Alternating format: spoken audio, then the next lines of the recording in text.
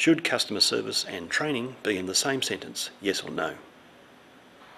If you are a trainer or training organisation, good customer service principles are essential to maintaining and growing your business.